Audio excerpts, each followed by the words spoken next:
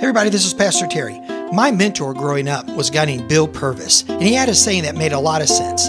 He said, you either have to pay now and play later, or you play now and you pay later. But rest assured, you're going to have to pay.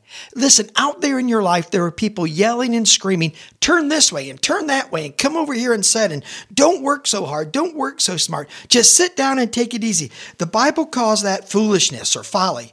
And this is what Proverbs says. Now, whoever is simple, listen to folly and turn in here. And whoever lacks sense, sit next to folly. And what you will find is death and no prosperity. Man, listen to me today. If you're out there working hard, keep going. If you're out there trying hard, keep going. And guess what will happen? You got it. You'll find grace for your journey. Thank you so much for listening to this edition of the Grace for Your Journey podcast. I pray that it has been a blessing and an encouragement to you. Pass it around if you think it would help somebody. And we look forward to you dropping by again for another episode of the Grace for Your Journey podcast.